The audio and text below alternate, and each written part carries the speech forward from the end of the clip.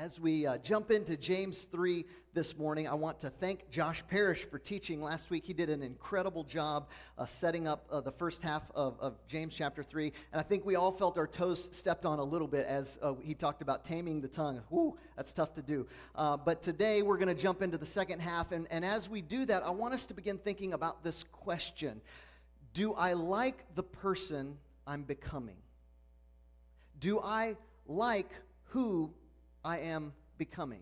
Or are there some things about us that we think, I wish I didn't have that part of me? There are a few characteristics here or there that probably need a little work or effort. Or maybe there are some things that we think we wish we could add to the repertoire. Like, man, if I just had that, I would feel a lot better about who I am and how I live. Do I like who I'm becoming? James wants to challenge us this morning in this way. I'm reminded of a book that Andy Stanley wrote just a couple of years ago called The Principle of the Path. And in that book, the premise is pretty simple, that whatever path you're on, it leads to a particular destination. And if you don't like the destination that it leads to, then simply change the path and go in a different direction to the destination that you desire.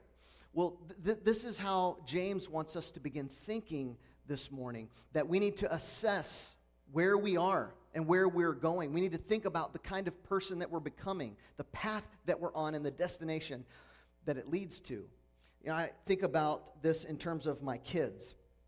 This is basic, but when we invest in our children, my wife and I, we have two kiddos. Our daughter just turned 8. Our son is 4.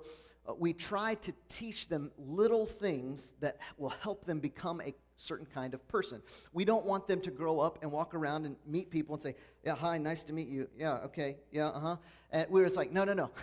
Look at their eyes, all right? Shake their hands, give them a good firm handshake, say please and thank you, it's nice to meet you. Just basic kinds of things. We try to train them in a particular way so that they can become certain kinds of people.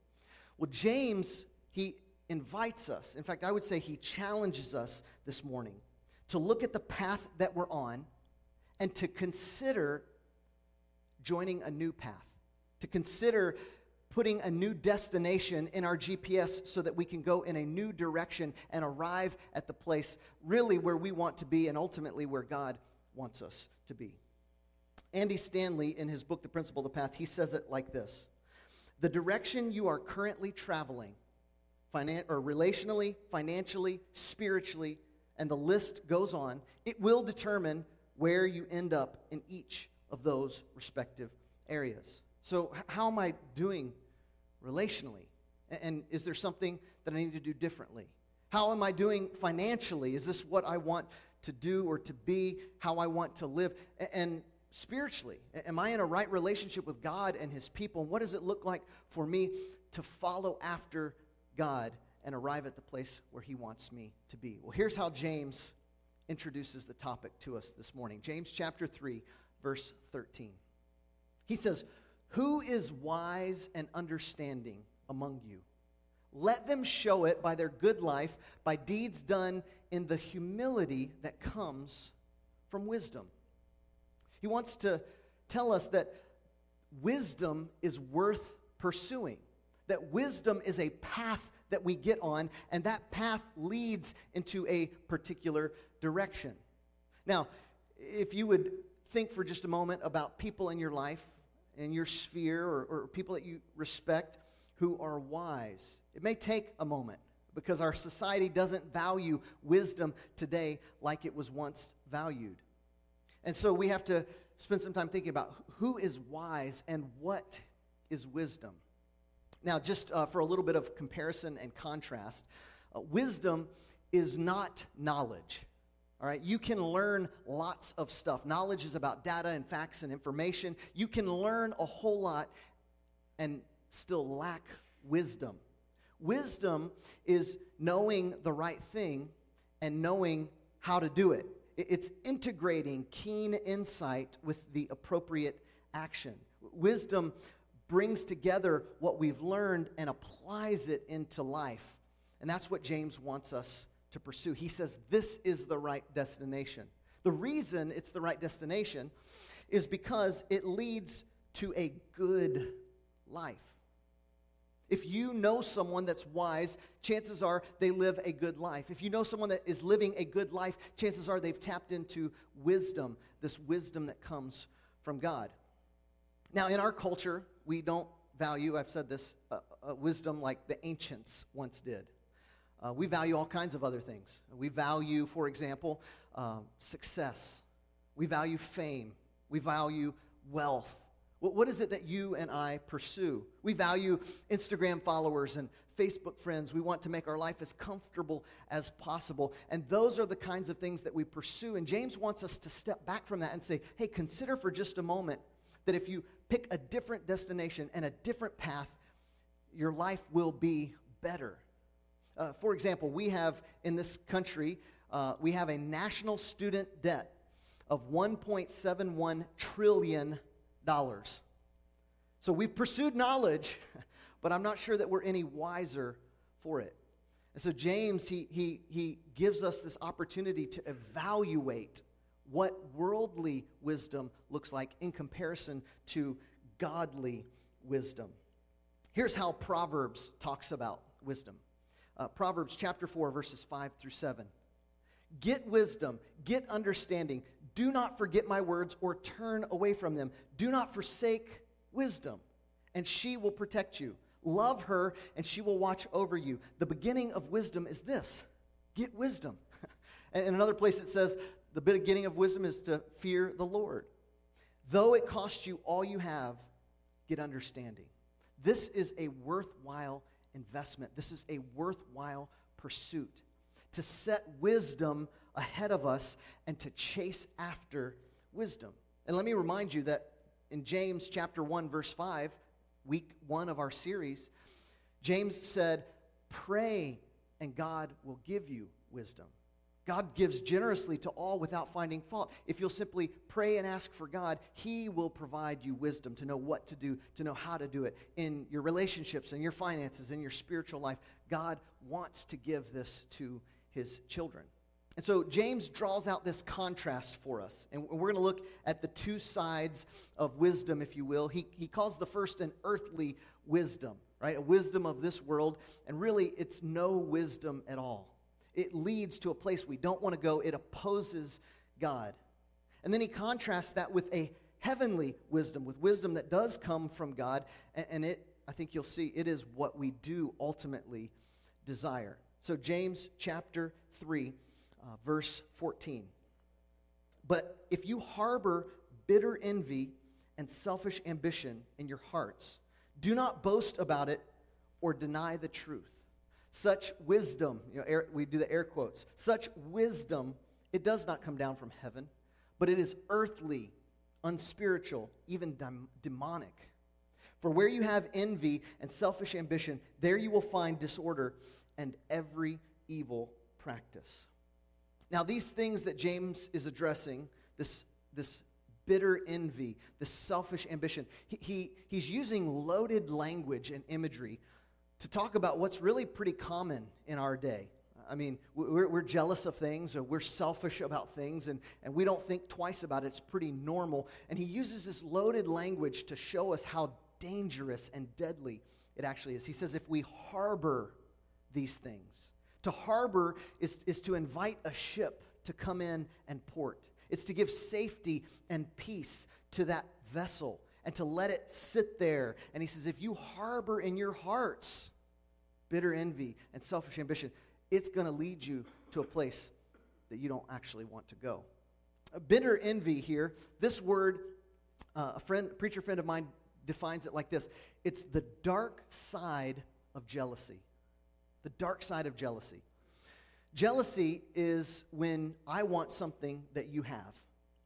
But bitter envy takes it to the next level. It's that I want you to suffer so that I can have the thing that you have.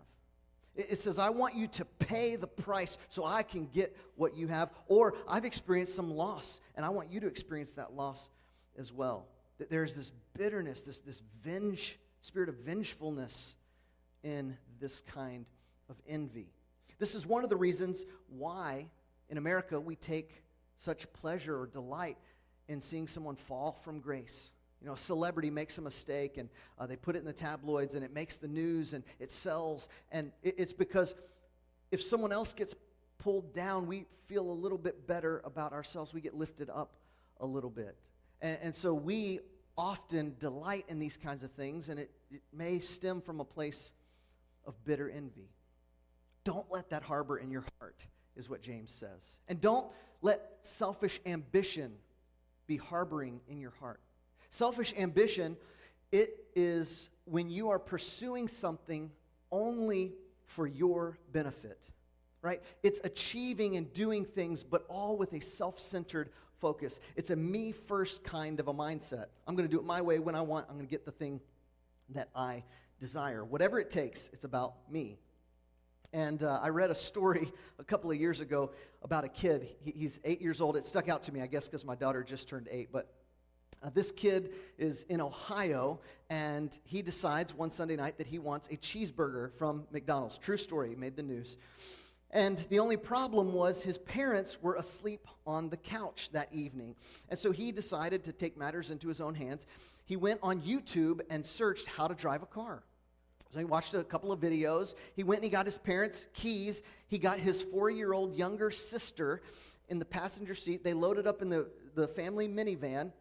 And the police said that he drove with excellence, observing all the traffic signals, not going above the speed limit, 2 miles into town to the local McDonald's, and there he ordered said cheeseburger, all right? Now, the cashier began to notice that something was off, and she was looking around like, wait a minute, where are the parents at here? I don't see any parents. And then she really knew what was happening when he pulled out his piggy bank to pay in dimes and nickels for the cheeseburger. So she called the police, and they came. Man, when they talked to this kid, he cried that he did something wrong. He couldn't believe it. We don't know how badly he was grounded. I don't know the rest of the story. But it illustrates selfish ambition in a humorous way. We often pursue the things that we want at whatever expense to other people. And James says if you live this way, if you have bitter envy, if you have selfish ambition, it will lead to, notice this, he says, first, not only is it earthly, unspiritual, and demonic, that's what it is. It will lead to a particular place. It leads to disorder and every evil practice. It leads us to a place of absolute chaos. It leads us toward evil. And we don't want to end in that place. At first, worldly wisdom, it may, I'm humming a little bit, sorry. At first, worldly wisdom, it may satisfy just temporarily. There may actually be some kind of satisfaction or reward from it in the temporary, but ultimately it has a trajectory, and that's not where any of us want to go or need to be. So instead of this, James wants to present to us another path, a different kind of wisdom as the destination, so that our lives will be what God intends for them to be. I was thinking about Nelson Mandela in this regard. I was reminded of a quote that he said. Nelson Mandela there's a lot of things we could say about him, but in particular, I'm thinking about when he was in prison in South Africa for opposing apartheid. He spent 27 years in jail, and when he was released, he had a choice to make. He had 2 options as he looked forward in his life. The first option was to hold on to what had happened to him and to let it shape him into a certain kind of person, or to let go of it and allow him to become a different person altogether. Here's what he said as he walked out of prison that day. That day when I stepped out of prison and looked at the people observing, a flush of anger hit me with the thought that they had robbed me of 27 years. Then the Spirit of Jesus said to me, Nelson, while you were in prison, you were free. Now that you are free, don't become a prisoner. How powerful. Later, he went on to write it like this. As I walked out the door toward the gate that would lead to my freedom, I knew if I didn't leave my bitterness and hatred behind, I would still be in prison. Now, wisdom of this world tells you to get the temporary satisfaction that comes from living with bitter envy and selfish ambition. And James says, don't for a second believe it. Don't harbor that in your heart. Instead, be free. The freedom of the freedom of God is not something that this world can offer. The wisdom of this world, it will leave you imprisoned, and it'll keep you from God's best for your life. And so James goes on to tell us about the other way to live, the different path. And he says in verse 14, down further. He says in verse 17, but wisdom that comes from heaven is first of all pure. It's peace-loving, considerate, submissive, full of mercy and good fruit, impartial and sincere. Peacemakers who sow in peace reap a harvest of righteousness. And as we read this list, you and I, we see the difference. We see the contrast. He's encouraging us to put God's wisdom at the forefront. And when we pursue God's wisdom, these things begin to line up in our lives. He first of all says that it's pure. The word pure is the word for virgin. It's water that is filtered and clean for drinking. That when we live according to the wisdom that God gives from heaven, when we pray for that wisdom and receive it, we will be pure. And he says, peace-loving. Peace-loving, this is the idea that we build bridges, right? We make amends wherever possible. This is that we always assume the best and give the benefit of the doubt. We mend relationships. That's what it means to be peace-loving. By the way, when we look at this list, you're going to see a lot of parallels to the Beatitudes in the Sermon on the Mount. In Matthew chapter 5, Jesus there in Matthew 5, he preaches the sermon, Matthew 5 through 7, called the Sermon on the Mount. He begins with the Beatitudes, and he says, blessed are the pure in heart. Blessed are the peacemakers. James is borrowing some of the language from his half-brother Jesus as he writes this list. And if you would lay them side by side, you would see the parallels throughout. The great thing about this, to be pure, to be peace-loving, this is what Jesus was for us. Jesus was pure. He was sinless. He was in heaven at the right hand of God, and he said, God, I want to go and rescue your people. And Jesus entered into a sinful world, and he was unstained by sin. He remained pure. He fulfilled the law of God where we could not, and he offers us peace with God. Jesus was peace-loving. He actually sacrificed himself. He died on a cross and rose from the dead so that we could be made right with God. That in our sin, we would receive grace and mercy and forgiveness. That's the gospel. It's the good news of Christ. And this is what Jesus did for us. It's what James challenges us to follow in the way of Jesus. He says, if you are a Christ follower, then you will pursue wisdom, and it will express itself in these ways. Pure, peace-loving, and considerate. Considerate, this is actually the word gentle, but it's not because it's soft, right? It's because whatever we're dealing with is so valuable. It's so precious. It's like holding a newborn infant, right? We don't just toss that thing around unless you're a nurse or something. You know, we hold, I'm just kidding to our nurses. We hold a baby with it's precious, it's valuable, and we are considerate in how we interact with an infant. And then submissive. Usually we think about submissive in terms of authority, right? Like, my boss told me to do this. I don't want to do it. I guess I have to because they're the boss and I got to submit. And it's just like this uncomfortable submission that we dislike. That's how we think about the word. But here, this is a unique word. It actually has to do with being compliant.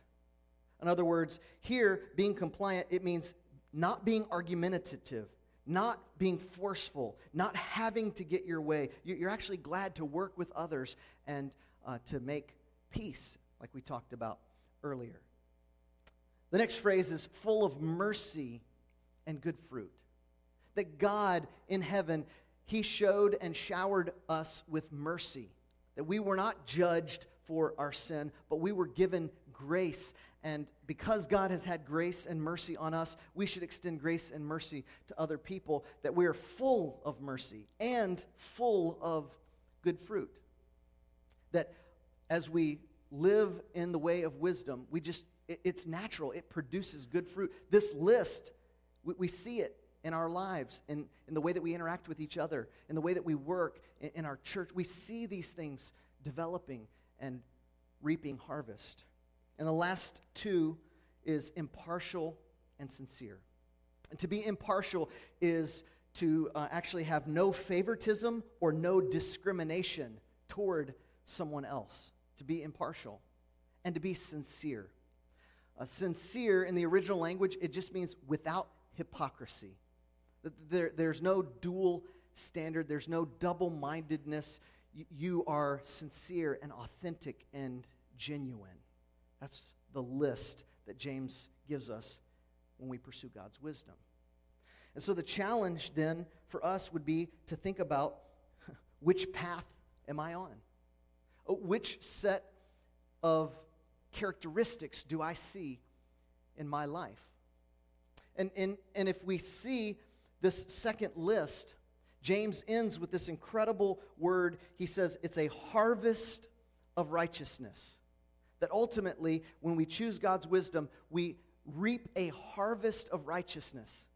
I was thinking about this. He begins with the word harboring. Don't harbor. Don't let the ship of envy or selfishness, don't let that harbor in your heart. Instead, if we will live according to God's wisdom, we will harvest, right? Now, we don't live in as agricultural of a society as we once did.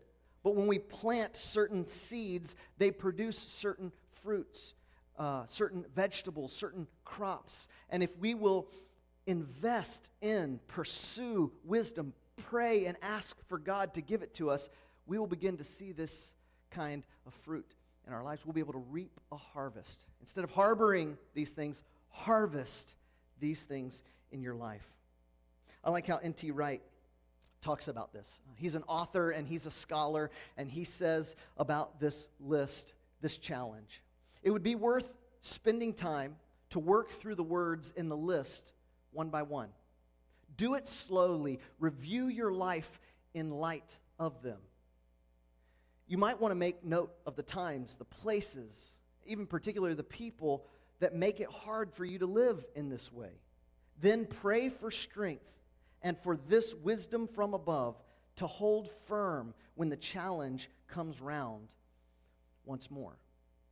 And this is the challenge from James and from N.T. Wright. This is the challenge for us today, that sometime this week that you would sit down with the list in James 3. And you would look at the worldly wisdom and the list there and reflect and consider, what do I see of this in my life? And ask God to enter in and to take away and to heal and forgive for those things. And then look at the list of godly wisdom and the characteristics and attributes that come from that, and to pray, God, will you give me wisdom? Will you help me to live like this? Where do I see this fruit in my life? How can I interact like this in a better way? And God, He can transform our hearts. He can transform us from the inside out, and we will begin to have the fruit of the Spirit of the living God evident in our lives, so that other people can see the God that we serve. Because the God of wisdom, the God who gives us wisdom, He mends relationships. He heals brokenness. He blesses other people, and He asks us to live in this kind of way. And when we do, it brings glory to God. So which path do we find ourselves on? What kind of person is it that we're becoming? And are we willing to follow Jesus, even in this difficult and harder way of life, but the better way that leads to the good life? If you have yet to accept the gospel of Jesus Christ, we want to make that opportunity available. Every week, we give an opportunity. I'll be down front. Jason, our associate pastor, is in the back. If we can come alongside you in your spiritual walk, we'd be honored to do that. Maybe you've yet to place your faith in Jesus, to say, I want to follow after Him, make Him my Lord and Savior. We'd love to talk to you about that. Maybe you have been living according to your wisdom or the wisdom of this world, and you say, "Now, I'm ready to submit and surrender to God. I want someone to pray with me." We'll have prayer partners down front. Our elders are available for prayer in the fellowship hall. If there's any way that we can come alongside you, any of us, we'd be honored to do that. Let me close with a word of prayer, and then we'll be dismissed. God, thank you for the way that you move and work in our lives, that when we could not live the way you designed for us to, that you made a way still. That in the power of Jesus, we can be made right with the living God. We can be empowered with the Spirit of God. That we can too bear fruit that brings you honor and glory. Help us to live as wise people in our lives and in this world, all to your honor and glory. We pray in the name of Jesus our Lord. Amen. Thank you again for worshiping with us today. It was an honor. We'll continue next week with James chapter 4. And in the meantime, grace and peace be with you.